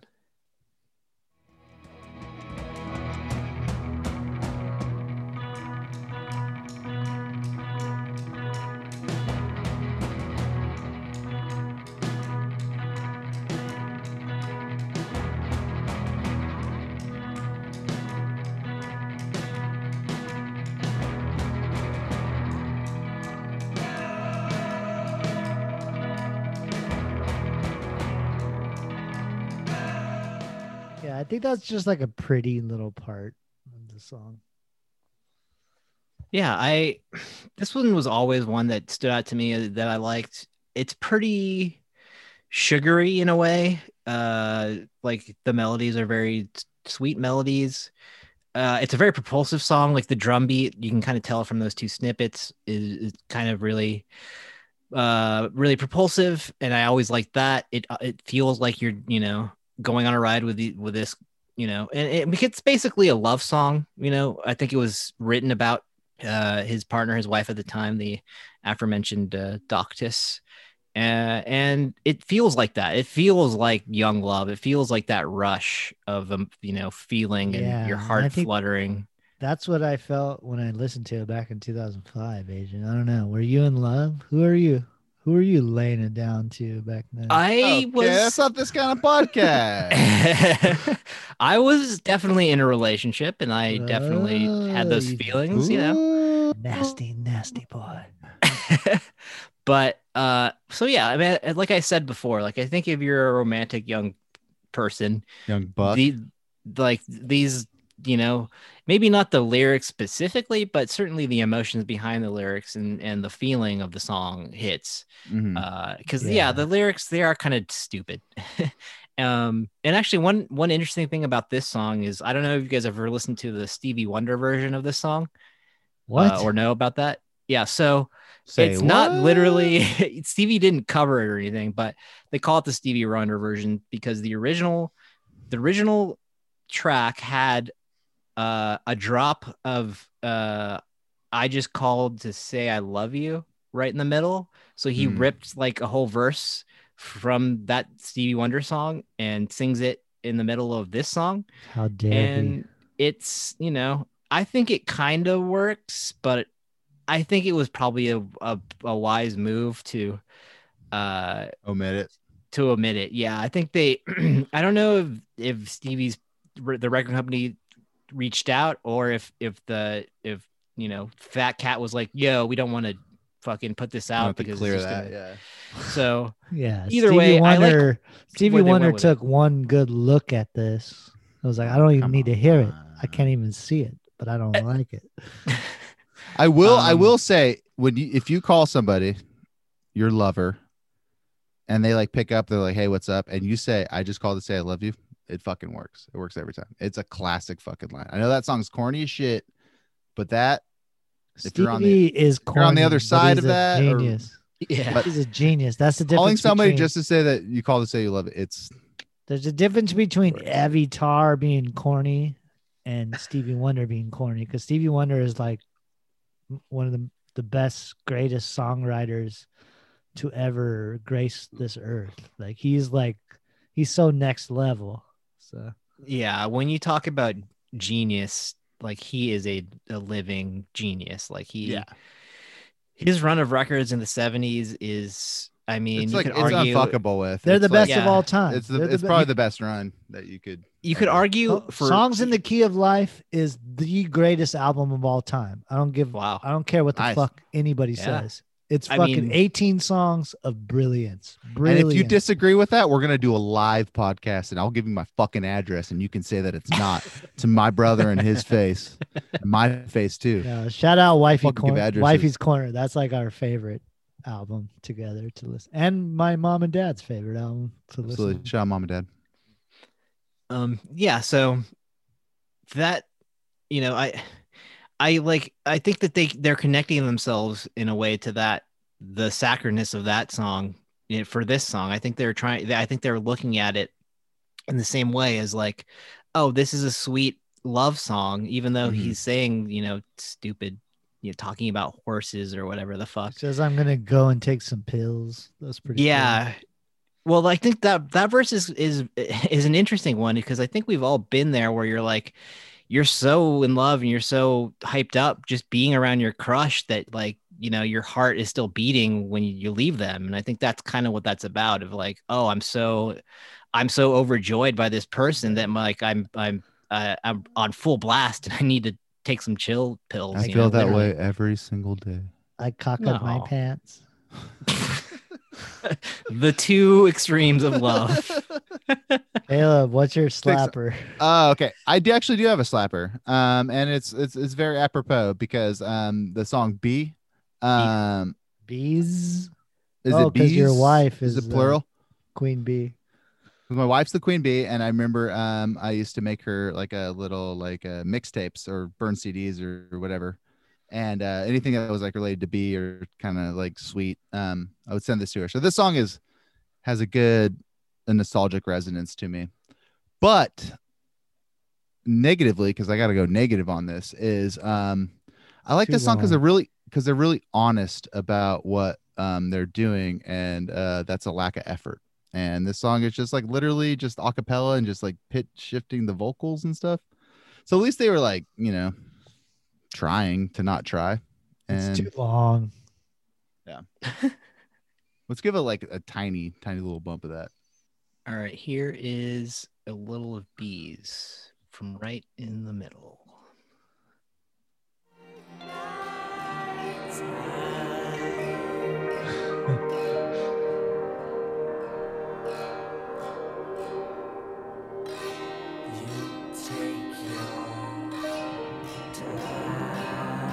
This is like fake ass Alice Coltrane shit. Like Alice called. Let me teach you how to play the harp. Yeah, but 15 years ago, and you're trying to like impress the love of your life. Come on. You know what I'm saying, Caleb? It's like Alice Coltrane. It's like, are you trying to do Alice Coltrane? Because you They absolutely failed. were. You Yeah. failed. Yeah. Nobody can fuck with Alice. And the other one I have as a slapper is Daffy Duck, because it's drony and not horrible. That's what I wrote. That's my notes. That's in my duds for sure. Yeah, I'm a drone guy. I had that not as a dud or a neither. That was one where I thought it could use a trim. Like, Well, it's good. It's good guitar. It's good instrumentals. I don't know why every song has to have Avitar singing over this. Because he's in the band, dude.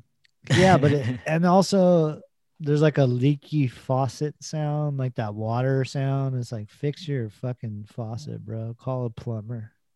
The song made me have to pee. I don't like it. Yeah, I think you could use a trim. I mean, it doesn't necessarily have to be 7.5 minutes long. I like the vibe of it for sure. I Yeah. think, and I agree, Kale. I like when they get more drony for a Mhm. lot, but There's 4 It's- songs in a row that are over 6 minutes, so it's kind But of. I think that's what it is. I think like I came off as like really like angry about this album. And I think it's like this album is important in a way because it like kind of showed me the way of like kind of like weirdo experimental music. And I feel like I just ultimately I'm always going to gravitate towards the more like minimalist, like just listen to that droney Tortoise shit. album. Yeah, TNT. exactly. So all like the No- other like no lyrics, weirdo no- bells and no whistles. I'm singers. just like, I don't need it. You know, it's just it doesn't serve a purpose to me anymore. So I don't know. Let's listen Once to again- Daffy Duck. Once again, Noah suggesting listen to Tortoise instead of whatever we're listening to that week. That's the thesis of this podcast. Just listen To to Tortoise. album. Is this TNT. a backdoor pilot for a Tortoise podcast? That album is so fucking good. I cannot Yeah, this guy's stress enough how It's great very, that very album. good. That album changed my life in the last couple months. I listened to it when I was That's a hard kid. to come by when you're an adult. Yes, I listened to it when I was a kid. I knew how great it was, but it's truly, it's a masterpiece. Like I love it so much. But listen, I don't disagree. we got to do an episode on that. Fuck it. Oh, I'm sure that will come up. Oh, That might come on. be Yeah, that might be something we visit in our classics series. We'll play Daffy Duck. Yeah, here's a little bit of Daffy Duck. Play the whole thing. Let's just play it out. Let's just stop here and play it out. Here's Daffy It's a Duck. little Chopin ditty.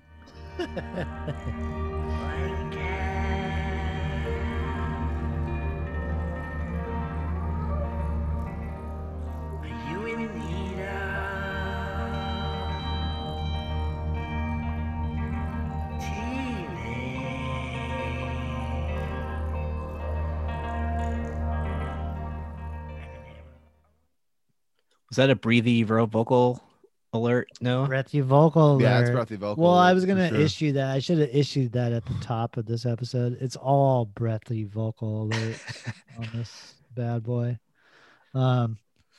There's a part, I don't know, Adrian, I forgot to timestamp it, but I think it's like the, I don't know, 6-minute mark or something. He talks about like volcano boots. He's like volcano boots and volcano shoes. And it's like, Yeah, stop talking. Like, why do you have to sing over everything?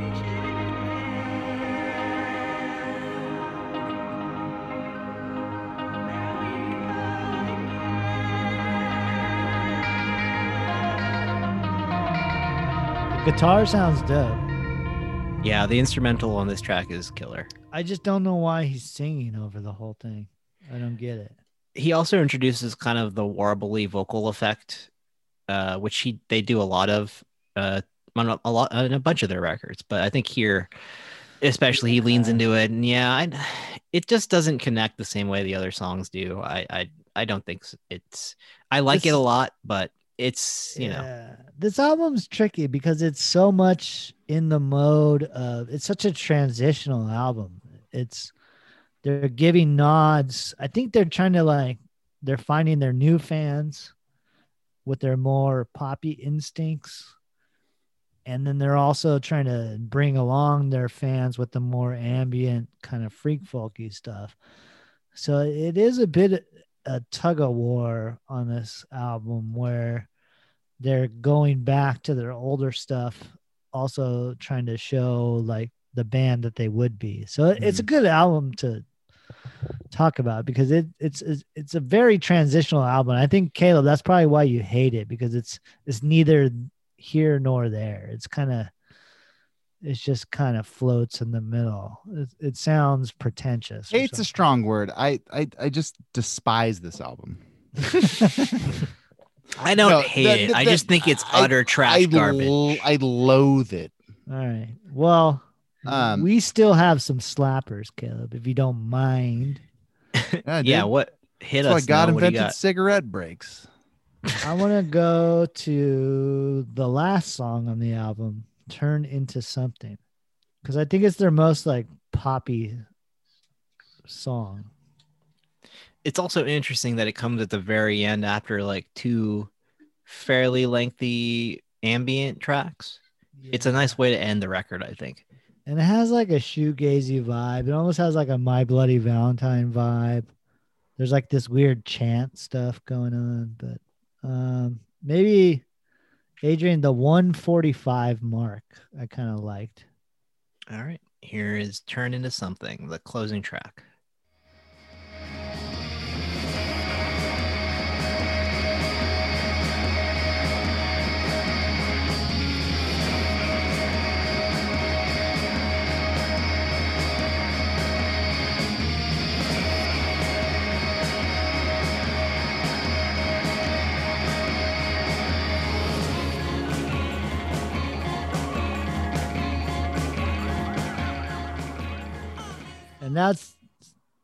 And then you got Avatar in there. Oh, mama do, I just shit my pants. He's like, Mama, I caca. Please, will you clean my ass? I'm saying it's childish. But that song sounds the most like the solo Panda Bear. It sounds like Bros, but it's like a Yeah. test Totally. run for the Panda Bear solo album. But yeah, those are my slappers. I only had like a couple, but I don't know. What's next? You got any other slappers, Adrian? I had one more, which is Banshee Beat. Ooh. Yeah, I like this song too. It just, well, let me play a little bit and then I'll talk a little bit about it. But here's some Banshee Beat.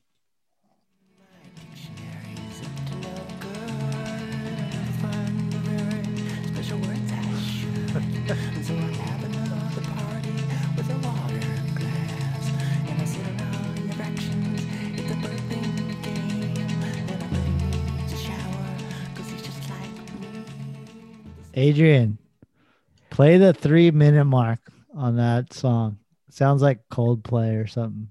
Nice. Well, that was roughly the 3-minute mark, but let's go. Okay. Let's I go guess back that a was little my bit. Coldplay vibe. Here's a little snippet. Hold on. This is from about a minute later. Yeah, there you go. It's kind of Coldplay-ish.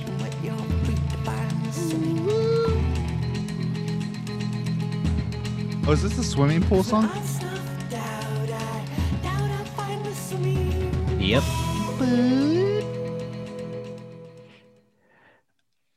So yeah, I really like the percussion and the guitar on this. I think it's also kind of a preview for some of the songs and the sounds on the next record where things are a little bit kind of like that, where there's a repetitiveness to it, to the patterns that they use, which I think is really nice. And I actually really like the vocal take on this. He does a lot of those obnoxious things, but he's in like control on this song, and it's a little bit less I don't know. The lyrics are still kind of obnoxious, I suppose, but Yeah, I had a corny alert. yeah, it's definitely corny, but I like what he does with it, and I like the kind of I would call it like horny corny too. Horny corn. Horny corn.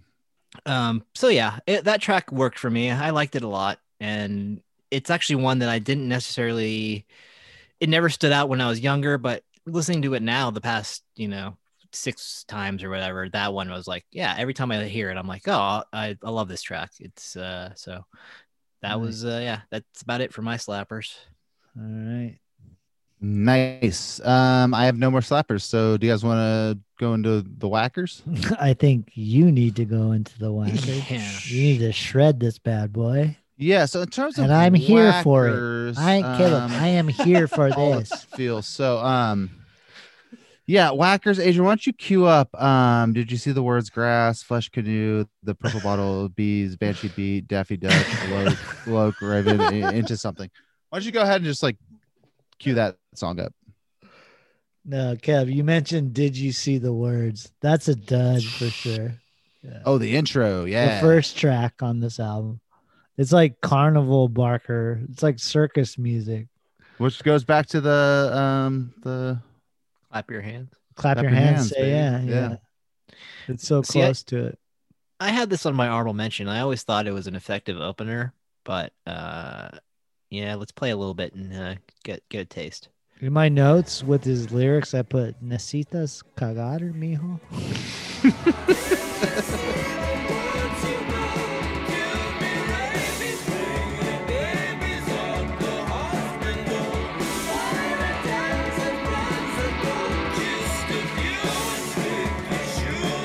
Circus music. The kids love the circus. The piano is cool though. It's like That's what I was about to say. It sounds like I- Ethiopian piano. Like I Yes. listen to a lot of Ethiopian that twinkling. Ooh, humble kinda- brag. Oh yeah. I mean, It I'm has sure a- they did too at the same time.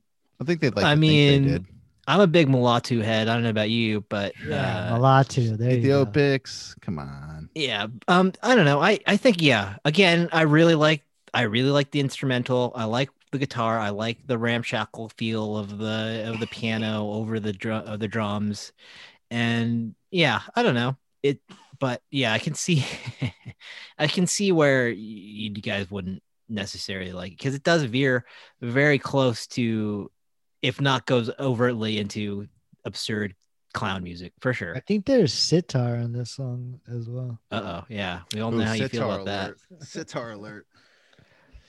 Yeah, and also the I gotta come like whatever, you know. I used to think that the first lyric on that was like a body shaming thing, but I read it differently now. What is it? It's icky period drip for mailboxes. I think that means like it's a letter, so it's actually like the end of a sentence. Yeah, it's not. I You think it's thought it was inky period. It's inky. So I used to think he was like ew. I used to think it was like body shaming shit when I was like, that's not cool, bro. Get over it. He sounds like a carnival barker on this shit. It's almost like Mumford and Sons drumming, that whole like early 2000s, like that bombastic, just like it's basically you play the drums that you would like strum the shit out of like a that acoustic marching guitar. marching band sound. Yeah. All right. Any other wax? Did I do mine? I have you guys one. haven't gone yet. I think it's just a forgettable song. It's weird that it's the third song on the album. Flesh Canoe. I think it sounds bad. Yeah, I had this one Nice. on my not on my duds list because I don't really have any duds, but it was another one where I'm like, all right, you could trim this up, make it into It's like so long. a The short. vocals suck. It's not even that long. It's only 4 minutes long, or three Yeah. and a half or so. 3 minutes. Play Adrian. If you could play like the 3:15 mark, I think it's like completely obnoxious.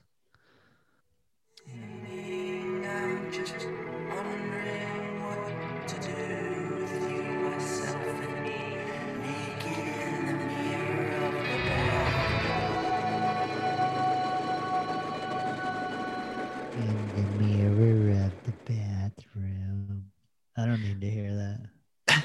So that's interesting because that song is actually about Panda Bear, about Noah Lennox himself.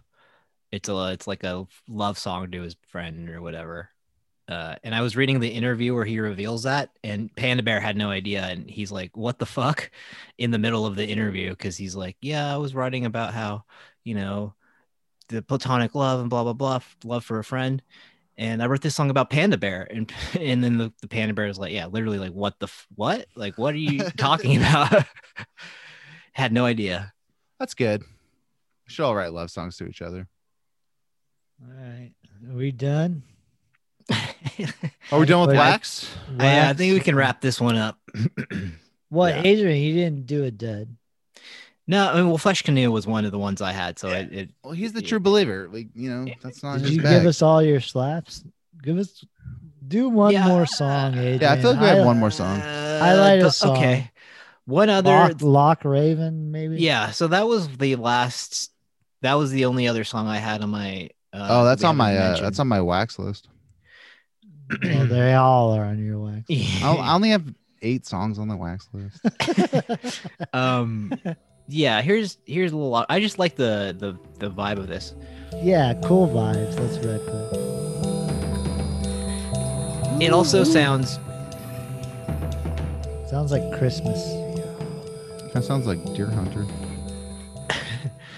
I like that song a lot. I think it's very reminiscent of some of their earlier stuff, especially the Spirit They Vanished album.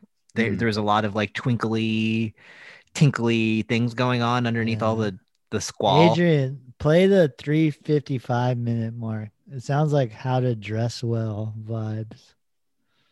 Oh, Like that kind of deconstructed R&B.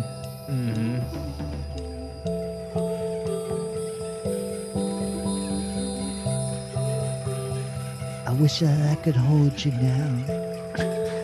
Come on and braid my hair.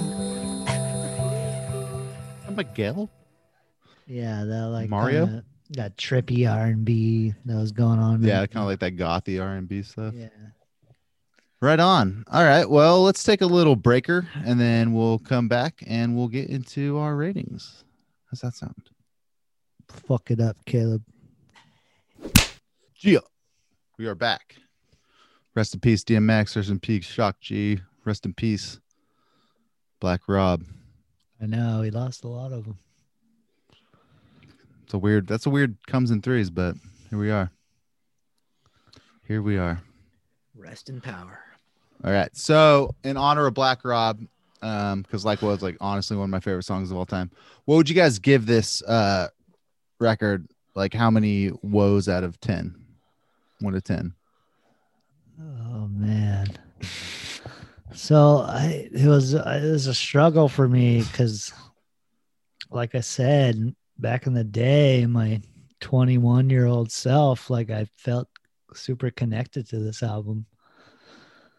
But as we'll continue in our series with Animal Collective, I kind of just fell off with them, and I lost the connection with them because I think it's You guys got guest hosts lined up for that, right? yeah. Oh, maybe that's something I should work on. All right, we'll figure that off there. Do you know who Dave Potner is? Dave Portnoy from the Barstool Sports. Dave Potner. Oh, Avatar. Deacon. Oh, it's Avatar. Yeah. Brian Anyway, White. We could probably get Deacon on the show. What is he doing? What is Deacon up to? He's spelunking. He did put out a solo record a few years ago. Oh, I bet that was great. That was great. Yeah, that was really necessary to. Could you imagine being somewhere and someone's like, "Have you heard the Deacon solo album?" And you're like, "What? Dan Deacon?" Like, "No, Deacon from AC." And you're like, "What the fuck? Get out of here!" You don't weird need that to you listen know to Dan Deacon either. Dan Ninkin. Dan Deacon is also unnecessary. Absolutely. But I give this an 8.0, and I kind of had it higher for a minute because it was like my nostalgia. This is a classic nostalgia meets hype. And I bought into the hype of Animal Collective, and I really loved them. I loved their the Sung Tongs album. I was like deeply into these guys, but it's just one of those albums and bands that I've outgrown in a lot of ways. Mm-hmm. And I think I find it annoying in a lot of ways. I find it, for lack of a better term, it's like white kid music. There's not a lot of soul or like funk or this. I don't know. Like, and we say this as partial white kids too. Yeah. Whoa, not me. Right. Well, I'm saying, and like we said, me and Noah are partially white too. So it's like, yeah, as a Mexican fool that fucking grew up talking shit. This shit's white boy shit. As a guy that got called a white boy my whole life, like a wedito. This is wedito music. I'm sorry. Lo siento to Animal Collective, but the shit is kind of a good score. It's kind of obnoxious. But could you imagine putting this album on in a garage, like 7:30 in the evening, somewhere like north side of Santa Maria, something? Yeah, at a barbecue, you get your maybe Shallow Orchid, maybe. I believe you get stabbed for that shit. Yeah. Or just like clowned on into oblivion. Like, yeah. At the very least.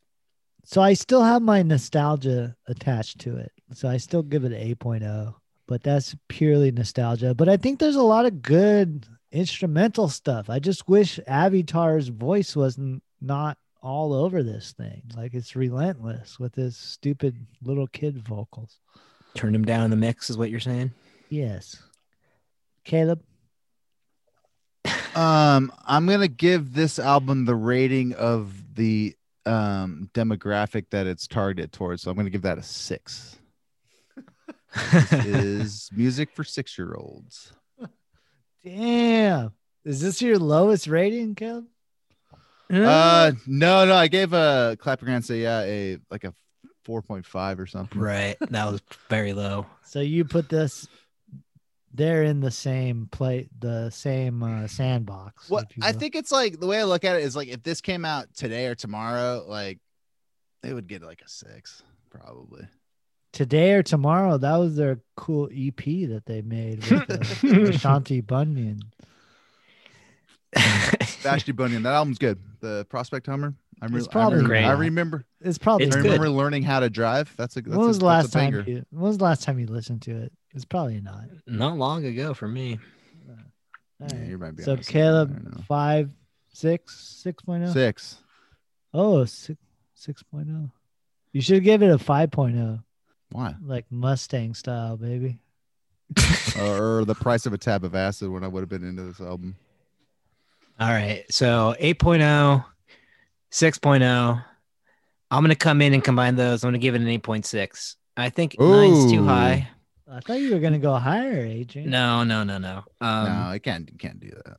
I can't, I'm going to break my 10 perfect score streak with this one. I love this record. I really like it quite a bit. I know I'm the apologist, but I think that you guys, I understand your hatred for it, or your at least your I'm Not not hatred, mad. dude. Other I'm not mad. loathing. I'm just disappointed. yeah, Yeah. I get it. I'll say that I get it. So, and to me, this is a great record. Like, 9.0. if and when I have kids and my kid goes to art school and then they come back as this is their senior project, I'd be like, There's no way that Sorry. there's no way that any kids, nobody younger than our generation is listening to this album.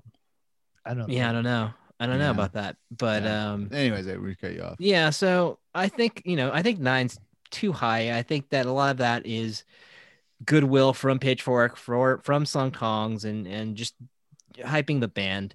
It's a great record, but I think it's a solid 8.6. I think if it was released today, honestly, they probably would pan it because they've been pretty harsh on them lately. So Mhm. I wouldn't be surprised if that was the case. But yeah, 8.6. That's where I see it. All All right. right. Nice. So let's calculate all that up. Let's roll that up. All right. Roll it up, smoke it up, inhale. That gives us a Exhale. 7.5. That Not bad. It seems harsh, but it seems fair. Yeah, well, if they wanted a better score, they would have made a better album. Oh. All right, Yeah. 7.5 is our overall rating. So where I don't even want to talk about this in Smooth, but Smooth scale. yeah, Smooth scale. So the smooth scale being, would you rather listen to this album, which is 9 songs, or would you rather listen to Smooth by Carlos Santana featuring Rob Tomas 9 times in a row? And I don't know. I think the song that you need to listen to that's closely resembles Animal Collective would be Soul Sacrifice by Santana, the live at Woodstock, because it's very drum heavy. So, Yeah, it's very percussive. so I would give this the Soul Sacrifice scale. And I would say listen to Soul Sacrifice. And that The song SS is scale, if you will. the SS. Oh shit. No, not the SS. That's like some that's some Nazi shit. Some but, Nancy shit. No, but I would say listen to the Soul Sacrifice drum solo, and it kind of does what this album's trying to do, but Mhm. better. That's it. You know what else though? I would probably listen to a remix, like a Panda Bear remix of Smooth. I don't think I'd be completely opposed to that. Especially like that Person Pitch album. I feel there's a lot of like Latin, He samples Maria Maria on that album. I'm gonna have to fact check that. But there's Yeah, some I like don't know. It sounds like fake news to me. But I mean, definitely like Brazilian music's big, it's like different part of Mhm. South America, but on that album there's like a lot of tropicalismo and all that. But I think you do well some Latin beats, Who knows? I'd fuck with that. yeah, he would be like he would I think Santana would be like, "Hey, Avitar, homie, necesitas cagar, way." You sound like you got to take a shit, fool. It's okay. Just do it. For me, I think I would like to hear Santana shredding over some of these songs. I think there's some room for that. A little Oh, yeah. shredding There's will go a long Definitely way. references from Shred. Yeah. But Cool. yeah, I think that yeah, fuck it. That's where I'm at. Nice. I get it.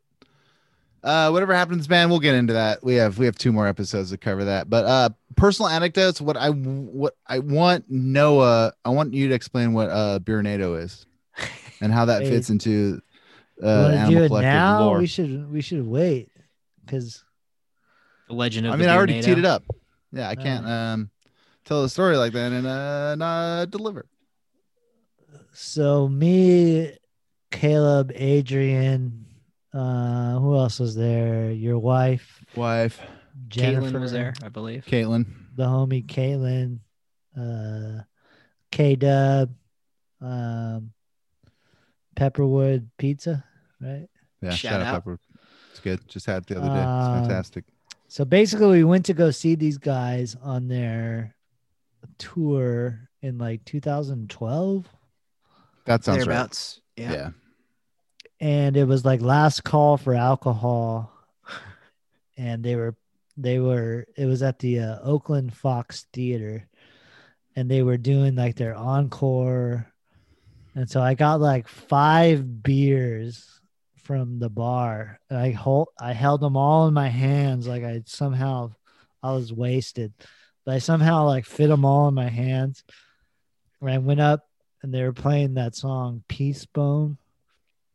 And I was like, "Hey guys, you got to help me drink these beers." And I just kind of like spun in a circle, and you all like grabbed the individual beers off of me, and we all like poured them in each other's mouths. It was very decadent, and yeah, it was a beer Very tornado. ecstatic. Beer Yeah. tornado. Yep.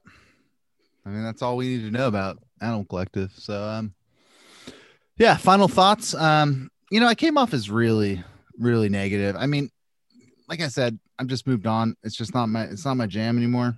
And I don't know if it ever was. So I think if anything, I'm just coming to terms with that. And fair. I will also be honest. I have been talking to a friend of the show, Nat, and when he does his Animal Collective, impressions, it just I can't take them seriously. That shit's pretty funny. You can win a rabbit. Nice. But also shout out to all of our listeners. Thank you for not sending a single email with your Animal Collective impressions. You still have a couple more weeks to do that. We didn't get that, but I did get an email from some we have kind of an email. marketing. I got listener email. So here it is. It's not exactly a listener email. What I got was an email saying that we are number 120 on the Apple podcast charts in the Netherlands or something like that, or Sweden. We are the 120th best music podcast there. So that's pretty fucking there you go. Good. There you go. Yeah, nice. Bergman. Shout out to the Netherlands. Bergman country. That's Sweden, but it was one of those, one of those Northern European countries. Right on. Well, thanks. All right. Noah, let's play a game, homie. Okay, here we go. So for the game, I call this game side projects, solo acts, and super groups. So basically, I'm going to name members, just indie rock stalwarts, and you guys name the side project, the solo act, or the super group that they belong to. Get it? All right. First things first. We have Allison Mosshart, Jack White, Dean Fertitta, and Jack Lawrence. Oh shit! What was the name of that stupid fucking band? Is that the Rock on Tours? Well, Jack Lawrence and Jack White are from the Raconteurs, but this is the it's called like Them Pale Bandits or something. Do you know who? Close. Do you know who Alison Mozart is? She's from the Kills, right? The Kills, yeah. So Yeah, is the female vocal, It was it. I don't think I'm gonna get it. Go ahead and just tell us. the Dead Weather. Dead Oh. Weather. Remember fuck them? They that. had They weren't actually kinda- that bad. Yeah. They had like a hit song. They were featured on a Anthony Bourdain show at one point. Yeah, they were like the last MTV2. Right. Yeah. All right, here we go. Jim James, Connor Oberst, Will Johnson, and M. Ward. Monsters Oh. of Folk. Yeah. Yeah. Boy. Can you name the band? Jim James, where is he from? My Morning Jacket. Morning Jacket. Connor Oberst. Bright Eyes. The Despercitos or whatever. Nice. Will Johnson. Oh, that's I don't know. tougher. This I've never heard of this band. Centromatic. Sounds Mm. horrible. Yeah. And then- I don't know. And then M. Ward, She and him. she and him, and solo fame. I think he also was produced Bright Eyes or something like that. Played He with was them. also he produced the Squirrel Nut Zippers too, right? He's Oh, did also he? Yeah. He 80 was, 805, baby. He went to Cal Poly. Shout out. yeah, he was involved in the Squirrel Nut Zippers in some way. Monsters of Folk was one of those bands because I followed Pitchfork so closely. And it was like, oh, wait, now you're selling me super groups that like suck. And you're like, this is like the top 50 albums of the year. It's like, no, it's not. This is forgettable, stupid music. That's when they You became probably look into it. They probably had like money backing that group too. Yeah. Just, like, fucking like That's when they Poncho became Pitchfork Scheme. presents. yeah. Pitchfork presents this. that's when they became like Rolling Stones, where it's like, Right. like, do I need to listen to It- Blind Faith or whatever? It's like, You're saying that's the jump the shark moment from them? jump. Yeah. Yes, exactly, Adrian. Well Mhm. put. All right, here's a. This one was one that I completely forgot about. All right, Britt Daniel, Dan Bachner, Sam Brown. I don't know any of those Oh, people is that Divine Fits? Adrian, nice Whoa. pull. I can't believe you got that. Wait, so who are those? Who are the constituent parts? So Britt Daniel from Spoon. Yeah. Okay. The vest, Wait. the guy with the vest. Adrian, educate Caleb. Who's Dan Bachner? Yeah, kick some knowledge. Dan Bachner from Wolf Parade. Ah, Adrian, you are the true believer. All right. Do you know who Sam Brown is? Oh. No, I can't. I can't. I place never him. heard of this. I never heard of this band. New Bomb Turks. Yeah. Okay, that's Mm. right. Yeah, I've heard of them for sure. Okay, here we go. Nikolai Frature. That's it. Just one guy. Oh, Wait, how's it's that a Nickel, super group? It's Oh, Nickel it's a Eye. solo. It's right. It's Nickel Eye, I think. From what? What's that guy's from the band? Strokes, right? Yeah, Oh, that's a solo deal. the bassist from the Strokes, Nikolai. Damn. Yeah, because everyone was cool. clamoring for an album from the bassist of the Strokes. I heard that's pretty good. Is it Yeah, just him actually, playing bass and singing? Because that'd be like dope.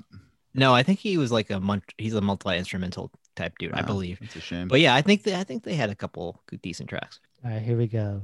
Dave Portner, Eric Copeland. Yeah, fuck. Well, if I it know who helps, Eric Copeland is. I know what band he's from. Was Dave he the dude from the Black Dave- Dice? Yes. There you go, Caleb. Dave Portner Uh, is Avatar. Yeah. Fuck. What is the name of this band? Fuck yeah. They had one album. It's like Weirdo Warriors or some stupid shit like that, isn't Close, it? close. It's alliteration. Yeah. God damn it. White Wards. Close. Terrestrial Tones. Ooh. Oh, yikes. Yeah, I must have missed that one. All right. Last but not least. I wouldn't say you missed it. All right, here we go. Mm. Jeff Tweedy, Bradford Cox, Van Dyke Parks, and Kim Gordon. Ghost Child. Close.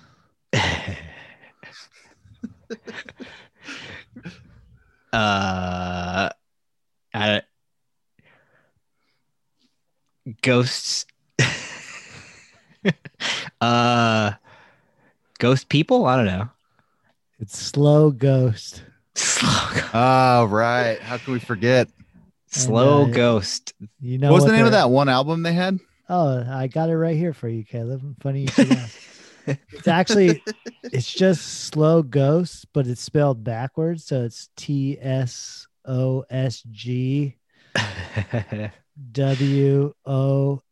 TSOSGWOLS.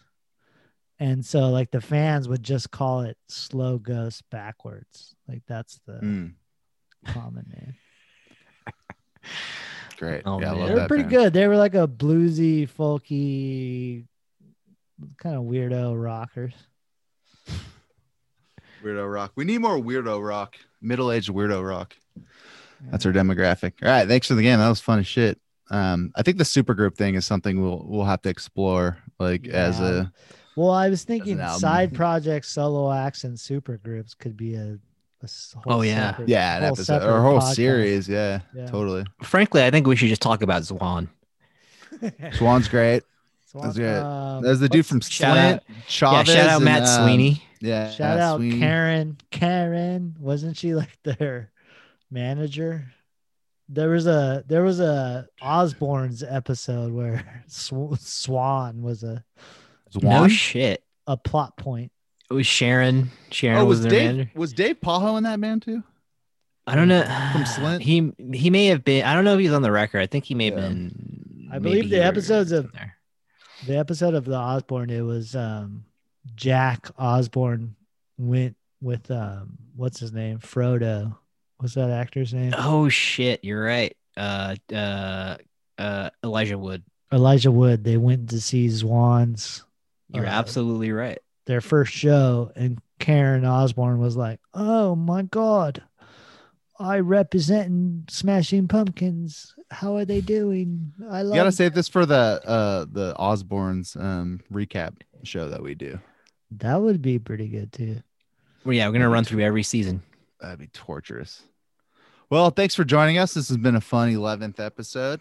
Next week, we're going to continue our Animal Collective series with 2007 Strawberry Jam. So check that out.